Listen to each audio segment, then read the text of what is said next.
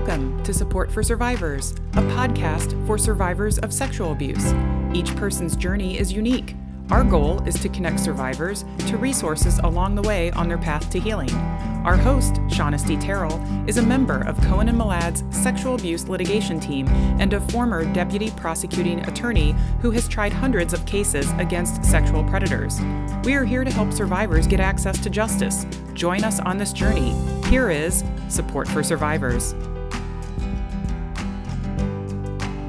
Hello, everyone. This is your host, Shaughnessy Terrell. Welcome to Support for Survivors. Today, we are thrilled to welcome filmmaker John Schenk to the show. John recently co-directed Athlete A with his film partner, Bonnie Cohen.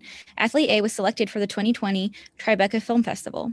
John co-directed and photographed an inconvenient sequel, Truth to Power, which premiered on opening night of the Sundance Film Festival in 2017, was shortlisted for the 2018 Oscars, and was nominated for a 2018 BAFTA for Best Documentary. In 2016, John co-directed and photographed the Peabody Award-winning film Audrey and Daisy, which premiered in competition at the 2016 Sundance Film Festival. In 2011, John directed The Island President, winner of the 2011 TIFF's People's Choice Award and IDA's Pierre Lawrence Award. I'm probably mispronouncing some of that stuff. John was awarded the 2004 Independent Spirit Award for directing Lost Boys of Sudan, served as the DP for the 2008 Academy Award-winning Smile Pinky, and won an Emmy for Blame Somebody Else in 2007. Well, that is very impressive. John, thank you so much for coming on today. Oh, I'm so happy to be here with you, Shaughnessy. Thanks for having me. Yeah, it's so great. I'm in frozen Indianapolis. You're in San Francisco. Are you at home? Yeah, I hate to admit it. We get a little cold when it hits the 40s here. But I know. I feel for you guys in the Midwest. You're a native Midwesterner, aren't you? Though you're from Ohio. I grew up in Cincinnati, yeah, not too far from you. Yeah, not at all. I think that Cincinnati is only actually about an hour and 45 minutes from my house. So I go over there every now and then, the ballpark, things like that. So that's pretty cool. So I just kind of want to dive right in and talk a little bit first about your career. You're a Midwestern boy, like you just said. Did you always know that you wanted to be a filmmaker? How did you find yourself doing what you're doing? Well, I grew up with a father who was a very serious fine art photographer. And my mother was a social worker who worked in public clinics and really did a lot of family therapy with sort of underserved communities in Cincinnati. And I always joke that I'm kind of a combination of the two. I do the photography, obviously. I'm a director of photography and a film director. But, documentary filmmaking also is kind of a type of social work in a way. We're often find ourselves telling the stories of people who've been through difficult things in their life. And so the social work skills that I learned at the knee of my mother probably come in handy as well. Oh, yeah, absolutely. I mean, that's actually really cool. It makes perfect sense. It's kind of like the perfect meeting of those two things where you're using, things you got from your dad and from your mom, because it truly is. And I was actually just talking to a reporter about this the other day. We talk all the time and what I do in terms of civil litigation, or when I was a prosecutor, criminal investigations and everything, it's so important that we all have to be trauma informed when we're, coming into contact with people who've been through terrible things. And I didn't even think about the fact that you guys do too. And it's a different context, but, you're having these same hard conversations with them. And I think a lot of it for a lot of people has been trial by fire and figuring it out as you go. But it sounds like you kind of had a good start on it already, just from having been around your mom probably and all of the work that she did while you were growing up. Yeah, it's funny. I never thought about it that way, of course, until much later. But, one thing, I'm sure this, you learn kind of when you're talking to people who have an expertise in handling people who've been through trauma, is that you obviously want to be really careful about re-traumatization, and telling stories of trauma can often lead to that. Mm-hmm. But I think one thing that, having done a few films now that touch on this, one thing I think that we realize is that when you empower people who've been through trauma to tell their story, encourage them to think about it as a vehicle for change, for their own personal change and for societal change, to kind of use the telling of that story as an experience to help others. Mm-hmm. It can have something of an opposite effect of re-traumatization. Actually, I think that there is some proof that it can lead to a type of healing, mm-hmm. So to speak, in the sense that you kind of reframe your own experience and see it as maybe the foundation for a basis that, in a way that you might help the world.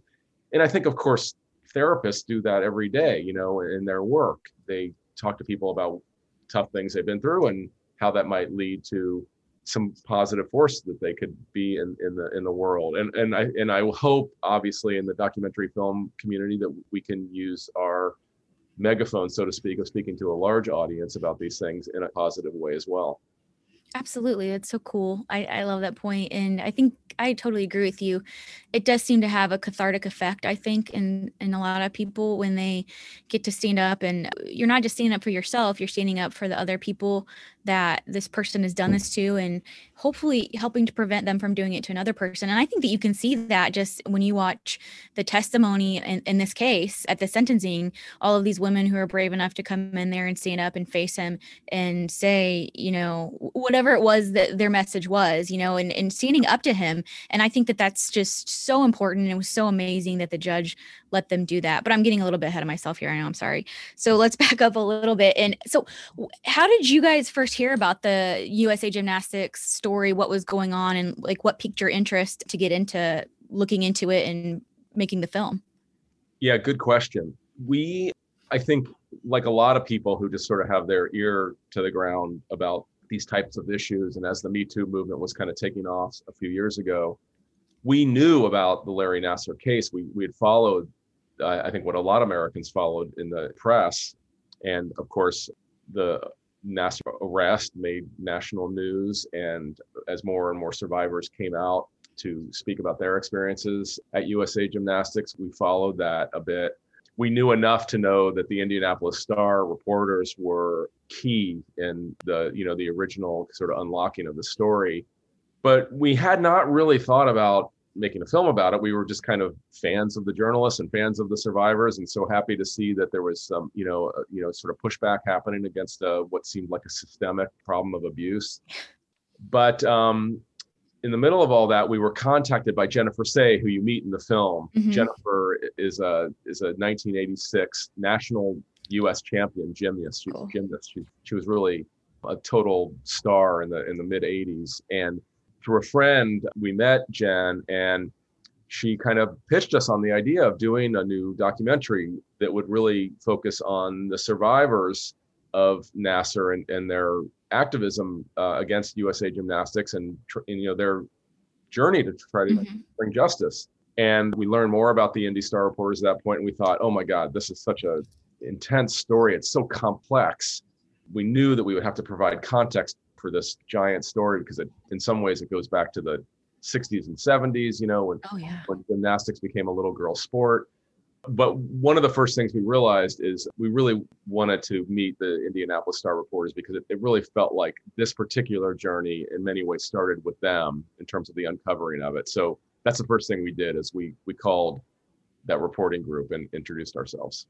That's awesome. Super cool. And obviously we're proud, I live in Indianapolis and was super impressed with everything they did. And, you would think maybe since I'm from Indianapolis and I was a prosecutor at that time that I would have known a little bit more about this, but I truly didn't. And it unfolded in the press every bit as much for me as it did for, anyone else. And I think that that's actually kind of an example of the failure of the system too, because we didn't even know about it within the prosecutor's office. And that, as we'll talk about here in a little bit, this was known within the law enforcement community for quite some time, and absolutely nothing was done. In fact, the first time I had ever heard of anything untoward, so to speak, within the gymnastics community, I was just ignorant to all of it, was Marvin Sharp, one of the coaches of one of those local gyms, but here I think it was actually up in Hamilton County, which is a northern suburb of Indianapolis, or maybe the north side of Indy, but he was running one of these gyms and was also a prolific abuser, which we find over and over again. And you point out in the documentary that there were 54, I think, coaches that had been reported at some point in time or another. And so I saw that. And then he committed suicide pretty much immediately upon being arrested in the county jail. And that's how it really started to come out. It felt like to me, like it all kind of blew up pretty quickly at that point, because I think that it wasn't too much time in between when the Indy Star team broke their story. But I won't forget it. Like it was just on the news. And then all of a sudden it seemed so immediate because, as you guys point out, Rachel and Jamie Dancher and Jessica Howard called the Indy Star pretty much immediately. And then from there, it just was like one after another after another.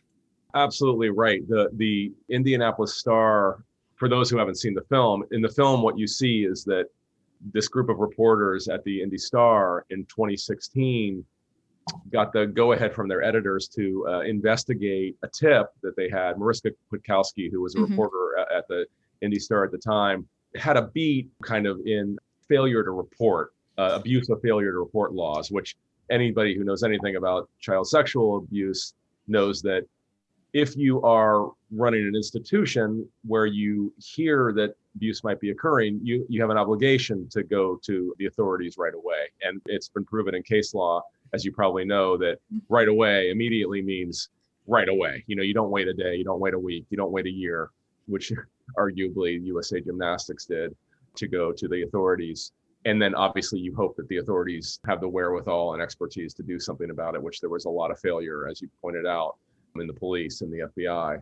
Anyways, yeah, so the Indy Star, what you see in the film is that they went to report on a story about failure to report at USA Gymnastics, which seemed pretty clear to them that there was evidence that they had failed to report on a case down that was happening in Georgia at the time at a gym outside Savannah, Georgia.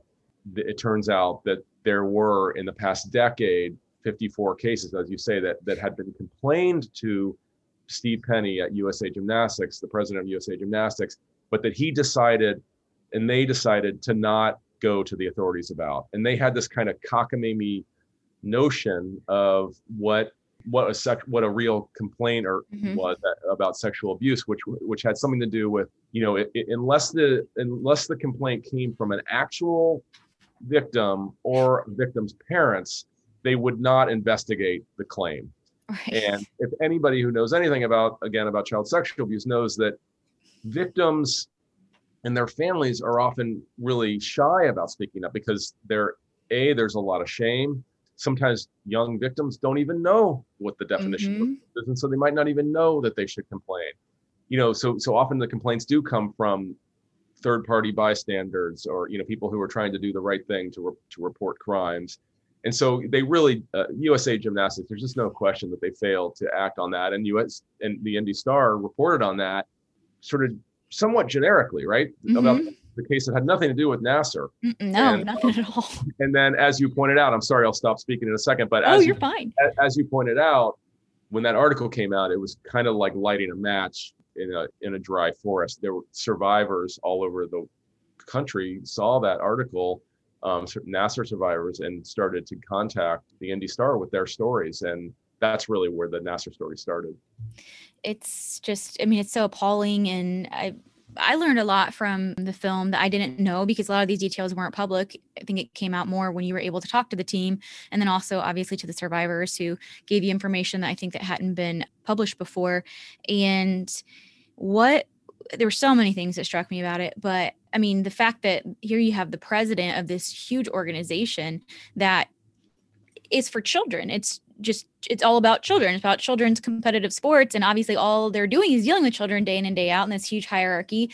And, he's filing these things away in a filing cabinet, like nothing to see here.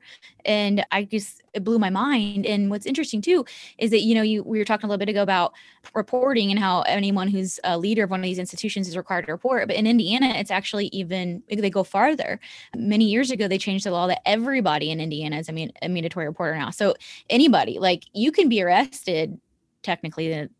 More rare that this happens, but if you think that your neighbor is abusing their child and you don't say anything, you can be arrested. So if Joe Schmo off the street should be held responsible for doing this, my God, a person who runs an organization of that size that is for and about children and who is receiving all of these reports, and how many of them ever actually got reported? Not very many. I think in the film that it was pointed out that unless both the child and the parent signed it, or there was an eyewitness verifying it or something like that. Otherwise, it was hearsay. And it's like, well, I'm not.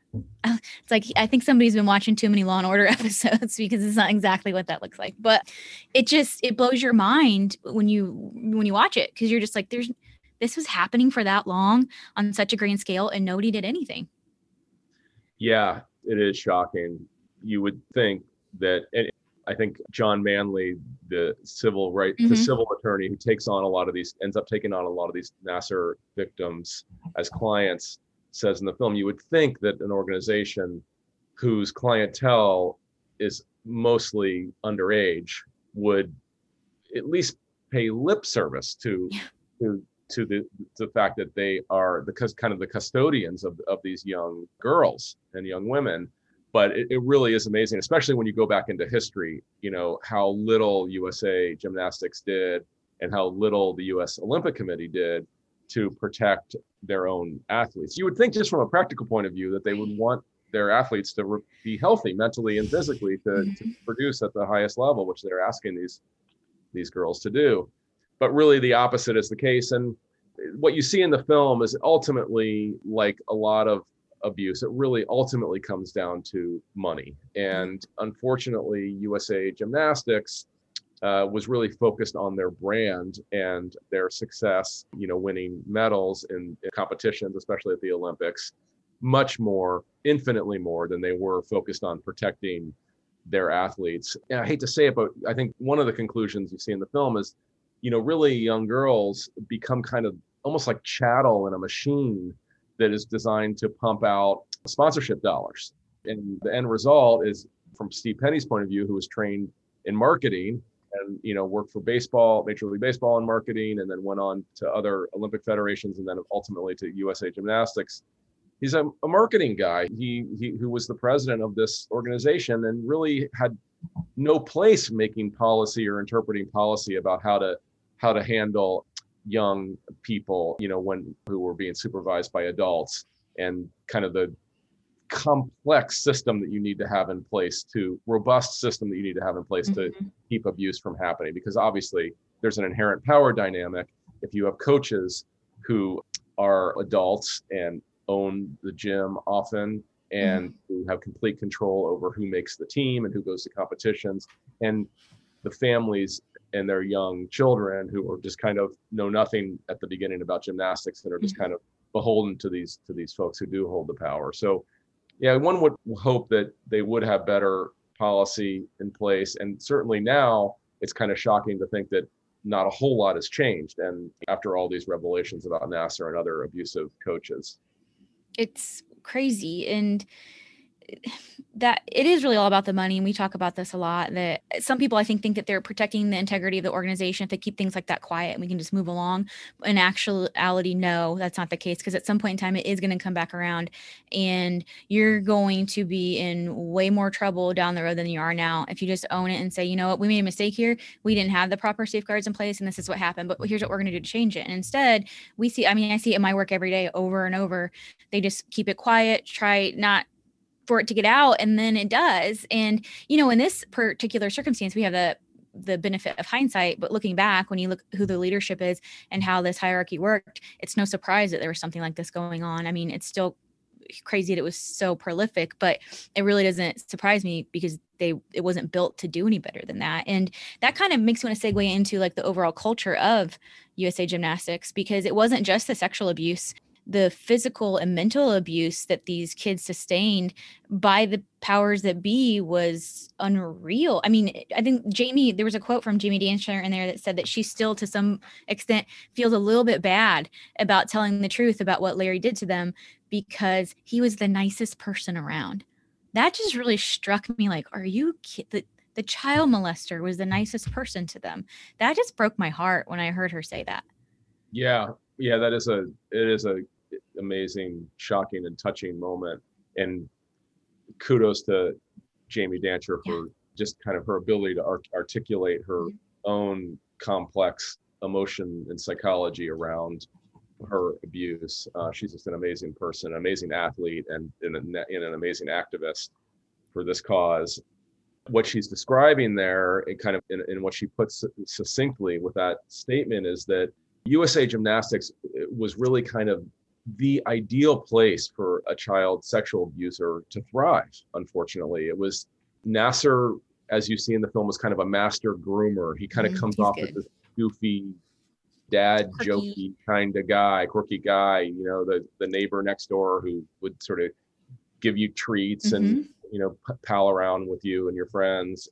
That seemed especially appealing within an organization that was really not at all child-centric, which really was, as Jennifer Say describes, kind of the culture of USA Gymnastics going back to the 70s, was really one in which coaches were encouraged to kind of really drive their athletes hard and use emotional and sometimes physical abuse to get, quote unquote, get the best performances out of their athletes. And it's not uncommon for young girls to have eating disorders and to have terrible body image problems because of the way the coaches talk to them. And you got to remember, a lot of these athletes start when they're 5, 6, 7, 8 years old. I mean, they're really young girls, and they're being told to watch their weight as they're, entering puberty, and just really, things that can have kind of deep psychological trauma for children. And within that atmosphere, of course, like a goofy, nice doctor who, supposedly is taking care of you and taking care of your wounds and your bruises and injuries does seem appealing.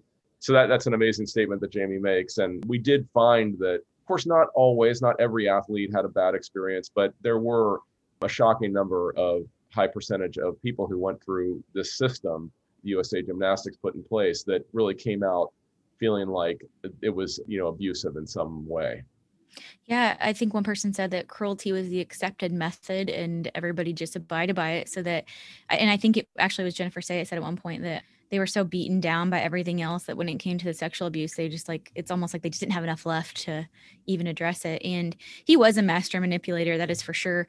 We talk about that a lot in our work, that they have, it's almost like a science. They have this down to a science on what to say, and they figure out what it is that works for them. And for him, it was like the quirky doctor and the fact that he was a doctor. It's important, I think, that you touched on that, because in our society, for whatever reason, we kind of see doctors as gods. And we have a case where a doctor was molesting boys for a very long period of time over the course of 15 years, I think. And you just believe the doctor. If the doctor says that's what needs to be done, that's what needs to be done. And Larry was really good at it, because he would use these big words, these big medical words, and just sounded like that's okay, that's legit. And if the doctor says we need to do it, then that's what we need to do. And I think it may have been Tim Evans when he was finally kind of pushing him on it and asking some of the questions. And it was like, and Andrea, the detective, also commented on, it's like, he's really not saying anything though. He actually isn't. He's just putting these words together. But if you really break it down and think about it, it's like complete bullshit.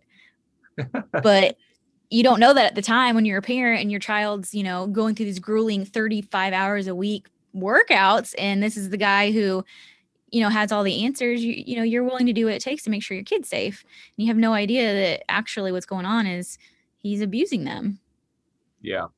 Yeah, one thing you see in the film is Nassar himself made a series of video that I think spans the course of over 20 years of his career, where he would kind of make these video demonstrations, some of which he posted to his website, that it doesn't take much of a stretch to realize that they were part of his grooming process. He was, in a way, he was not only grooming just his victims, but he was grooming the world around him at USA Gymnastics and in the greater community, kind of pushing the limits of what a doctor might do when they're treating an athlete. Like you say, doing kind of, say he's stretching, the lower legs of an athlete on his treatment table, sort of casually touching areas of the body that most doctors would ask the patient if they were comfortable with that first, or have a parent in the room to make sure that this was not conceived in any way as something sexual. But Nassar would kind of just do this stuff in the course of his everyday treatment, and then he would put it out there in the world as kind of like almost like infotainment for other doctors to pick up his techniques, and there were some videos that did not make it to his website that were even more graphic. Support for Survivors is sponsored by the law firm Cohen and Malad. Cohen and Malad attorneys have over 2 decades of experience helping sexual abuse survivors. We work through the civil court process to get justice and compensation that can help pay for resources needed to heal from your trauma and move forward. We are proud of the work we do in giving power to your voice. And now, back to our show. And there were some videos that did not make it to his website that were even more graphic, some of which you see in the film, although we're very careful not to cross the line of anything that would be seen as taking advantage of what these victims went through.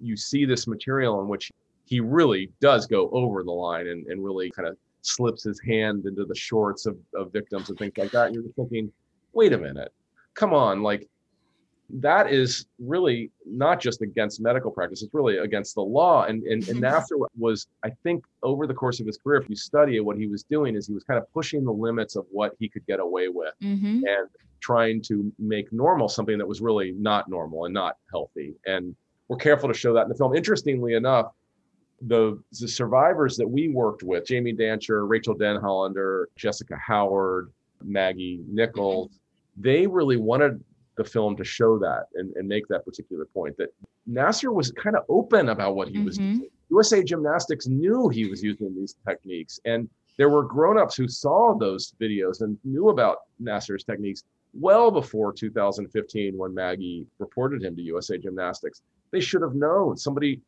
I think Tim Evans actually says, you'd think that at some point a reasonable adult would have said, wait a minute, what's going on under our roof at USA Gymnastics? Who is this guy? What is his background? Have there been other complaints in his history? Which, of course, there had been going back to the 90s. And none of those questions were ever asked, unfortunately. It's insane. And I want to make this very clear to anybody who's listening and anybody who's watched the film, that this isn't a rare type of thing. This stuff actually happens all the time. We're working right now with Indy Star actually on a different case. Can't go too far into it because it's an active investigation, but it's a person who was in contact with children every freaking day. And the first complaints against him were in 1998. And here we are in 2021. And this is the first time he's facing any kind of consequences whatsoever. And it was like he was hiding in plain sight too. He would do all of these things, all of the accounts are coming in now, just like weird stuff, making weird comments, an adult man making comments about teenager, middle school girls. And you can't tell me that, I mean, he was a coach and a teacher. You can't tell me that these other coaches and these other teachers didn't know anything about it, because he's doing it right in front of them too. And, maybe it's just comments, but that means something. And so I love that you guys did this, because it also, going forward, this is what it looks like, guys. Like, you have to pay attention to these things. And I think some people just kind of roll their eyes and are like, oh, it's crazy. You know how he is. No, don't do that, because they're showing you who they are. And it's our responsibility. It's every one of our responsibility to be on the lookout for things like that and to act accordingly.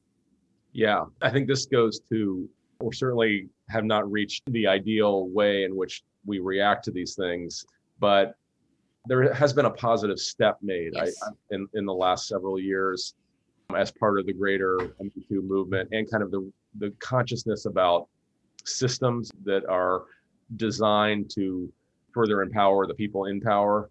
And I think that there's a consciousness that has been born recently that has given rise to the antidote to this, which is awareness. That when I was growing up in the 70s and 80s, people might have had the reaction you're talking about, kind of like, oh, that's just Larry being Larry, or kind of whispering about rumors that you might hear about teachers that did inappropriate behavior with students and that kind of thing.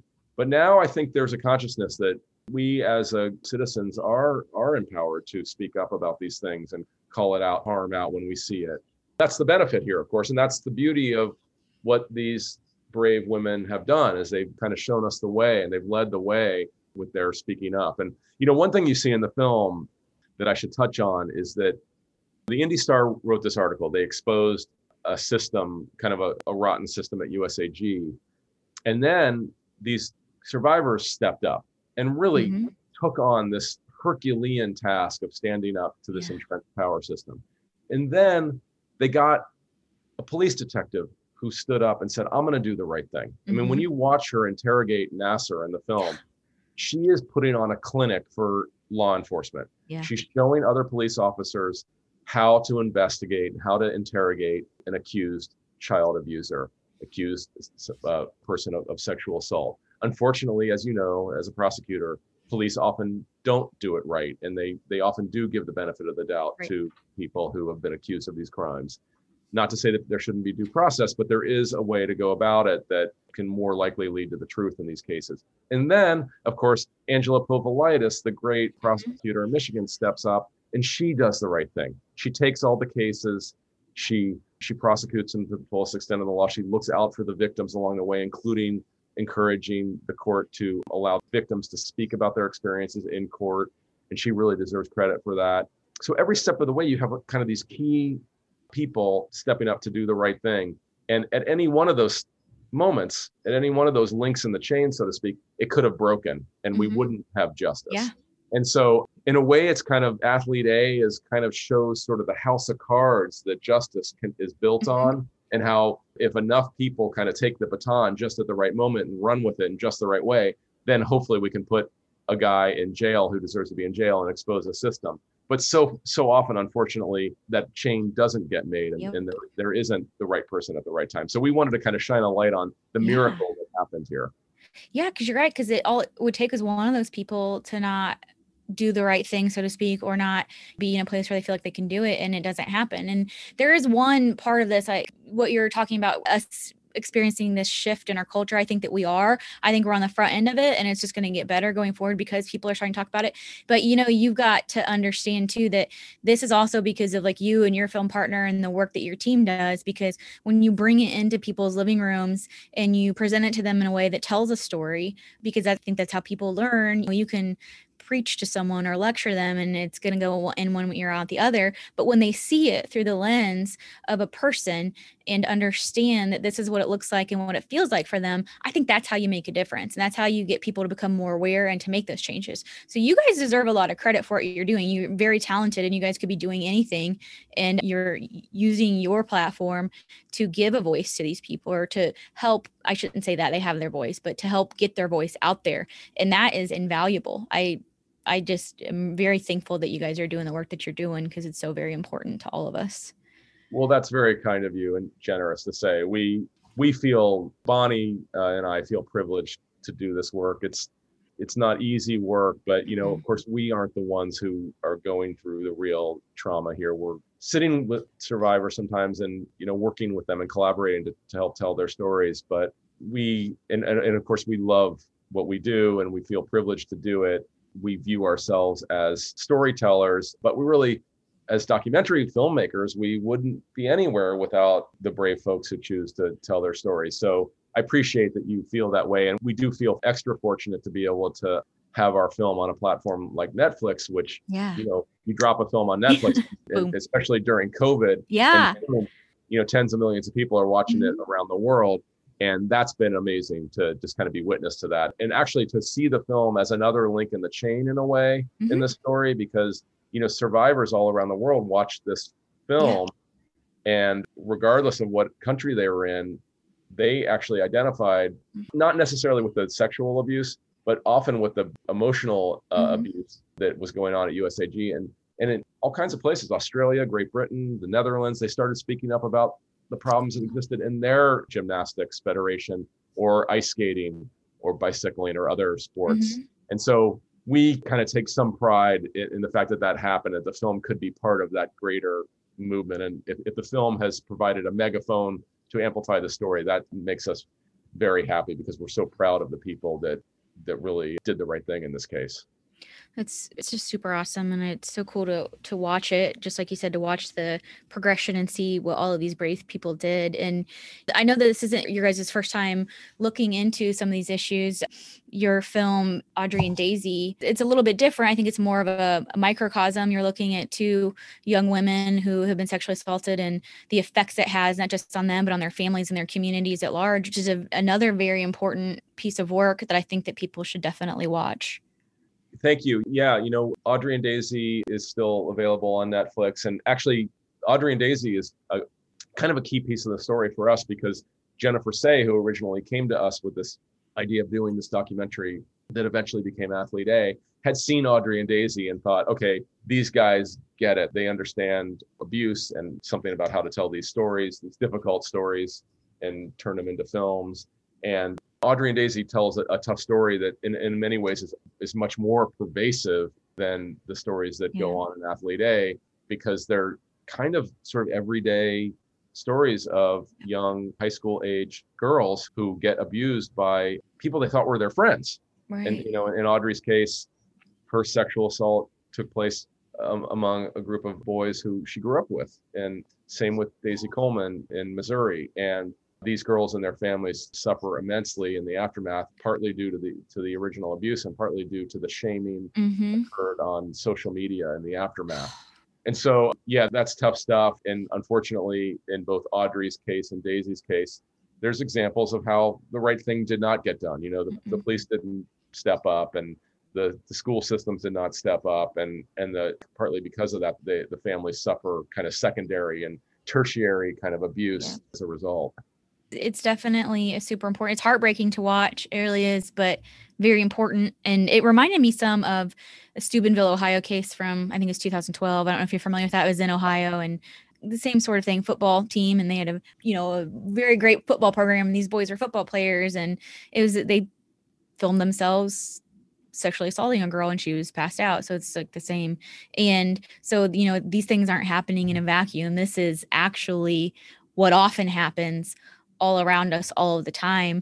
And I think the social media stuff cuts both ways because we know about it more, I think, than we did before, but they're also putting it out there to each other, and what these kids do to each other on, I would say Facebook, but I know that that's for old people now, I guess, but on the different platforms, it's unreal. And it's hard for us, I think, who didn't grow up with those things at our fingertips. It's, hard for us to wrap my mind around. And I think, my God, I'm so glad that I didn't grow up when that's such a hard time of age anyway. And then when something horrible happens to you, but not just that, now everyone knows. And that's like your biggest fear about anything anyway, when you're that age. And so take the worst thing that's ever happened to you and everybody talking about it and blaming you. Like it's your fault that this happened. I can't imagine what it's like to go through that for those kids and for their families. And then, it's just the effects are so huge, I think, that people don't understand. And I think that film really zeroes in on that and shows exactly what it does to everybody around, not just the person who was victimized. I know it is hard to be a young person these days. Bonnie and I have 2 college-age children now, but while during the time we were making Audrey and Daisy, they were, I think one was in middle school and was in high school. And anybody who has children or children themselves who are listening to this knows that any word slightly out of context that you might say on social media can be potentially used against you socially. Mm-hmm. And I hope my daughter doesn't kill me for saying it, but sometimes when I watch her and my son talk about maybe the way they'll even respond to a group text, mm-hmm. the vocabulary that they use and just the right way to say it is, in their minds, a crucial thing, right? That response, how it's going to be seen by their peers. Mm-hmm. And God bless them, they're really understanding that this is that social media has real consequences in their lives. And that's a relatively small thing, right? The way they might respond to a social issue in high school. But can you imagine, suddenly like the most personal things were being said about you, and you were being accused of things that involved sexual experience at an age where it might have been your first sexual experience. But it's like being put out on mainstream and having your clothes stripped off and people throwing, it is. It's like the Scarlet Letter. It's like our version of the Scarlet Letter. Exactly. It's like a public shaming. Mm-hmm. And I just think, my God, how could you survive that? And of course, unfortunately, many people don't survive it. And I encourage people who are listening to this, who hear this, if they are having dark thoughts, to reach out to suicide hotlines and get help if they need it, because it's just a shame, because we're really losing good people that really don't deserve this, and really were so often just innocent victims, now survivors living with trauma, unfortunately. So yeah, it's tough stuff, and it has to be said that there are a lot of people out there who are suffering from trauma and from the fact that it wasn't taken seriously, or even the opposite, they were kind of shamed for it, and it's really unfortunate. It is. It's hard for us to wrap our minds around, but I guess that's why we're doing what we're doing. But I know we've been through a lot of stuff today. Is there anything else that you can think of that you definitely want to make sure is said before we sign off today? Oh my God, I think we covered it all, going back all the way to my parents, all the way through the latest, and what's going on in the Me Too movement. And I'm so happy that you had me on today to your podcast, and thank you for spreading the word about Athlete A and for doing the work that you're doing as well. We're all part of this conversation together. And from Bonnie and my point of view, to see folks like you and journalists around the world and media organizations like Netflix and others, mm-hmm. working kind of hand in hand with survivors in the legal community and the law enforcement community, it's really amazing. It's inspiring. And I never thought that I would plays, a tiny role in this, but we're glad to be part of it. And we're really so happy that the film is getting seen. And we really appreciate you taking the time to talk about the issues that it brings up. Well, I can't thank you enough for coming on.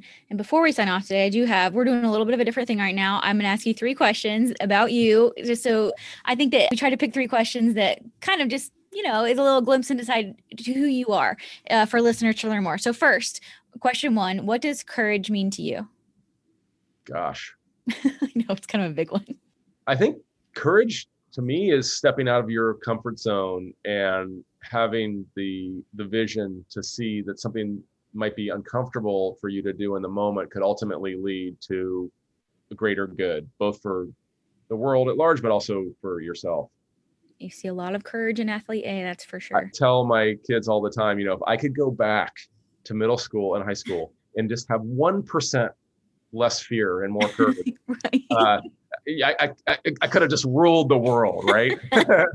Because fear ultimately is such a powerful force, especially for young people. And I think, in the social setting unfortunately for grownups as well. And so somehow reduce fear a little bit, because I believe people are really, it sounds kind of like a naive thing to say, but I believe there's a lot of good in people. And unfortunately, fear drives us to do the wrong thing and to not do the right thing often. So to me, that's what courage is. It's kind of like lessening that fear and allow goodness to show. I think it's great. You're right. Fear is unfortunately a motivator for a lot of things, why it's so effective for some people to fear monger, gets things done, unfortunately, but that's a great answer. Okay. Number 2, what is the best piece of advice you have ever received? Oh my gosh. Well, a film school professor and kind of mentor of Bonnie and mine told us all the easy films have been made. And I think that can be said in almost any profession. All the easy legal cases have been argued. All the easy books have been written. All the easy articles, investigative pieces have been done. I think that that's true in any line of work that you're in. And that's been a good piece of advice for us. If it's not hard, you're probably not doing the right thing. So I think about that every day. That's awesome. That resonates. If it was easy, everybody would probably be doing it, right? So exactly, yeah. Okay, here's an easy one, I think. Easier, a little bit lighter. What is your favorite animal and why? Oh my gosh. Well, you should really be asking Bonnie this because she's the animal lover of the two of us. We're a cat family. So for my family's sake, I love cats. But my gosh, I love animals of all sorts. And I've learned that animals, it sounds cheesy, but animals are kind of people too. More studies they've done of especially these higher level thinking animals, whales, dolphins, they have a type of intelligence that you might say, that many people say is a type of personality. And so, yeah, I'm a big animal lover. I would have to say though, if it comes down to it, the cats that sleep in our bed are probably yeah, they rule the roost, so you better say right by them. Yeah, I won't speak against them because they might find out. That's right. John, thank you so much for coming on today. You guys are doing so much for people and they can learn so much. And so thank you. Please thank Bonnie. Please thank your team for doing what you do and bringing these issues into our homes and educating us, because I think truly that's the only way that things are going to change is if we are educating other people about it. I'd also like to direct listeners to the Athlete A website, athleteafilm.com. It's like the coolest film site I've ever seen. It's so comprehensive and interactive. There are the trailer, the movie, there are educated resources, there's discussion guides, anything that you could possibly want to take with you to help you teach kids or adults or whomever, if you're leading a group discussion, a lesson, everything you need is right there. I've never seen anything like it. And then also on Audrey and Daisy's website too, it's AUDRIE. And daisy.com, same thing, all kinds of cool stuff there that I thought was so awesome that you guys did that. It wasn't just making the film, you're even, you're directing people where to go and how to learn from this. And I think that is just, I thought that was super, super cool. So anything anybody could ask for, absolutely amazing.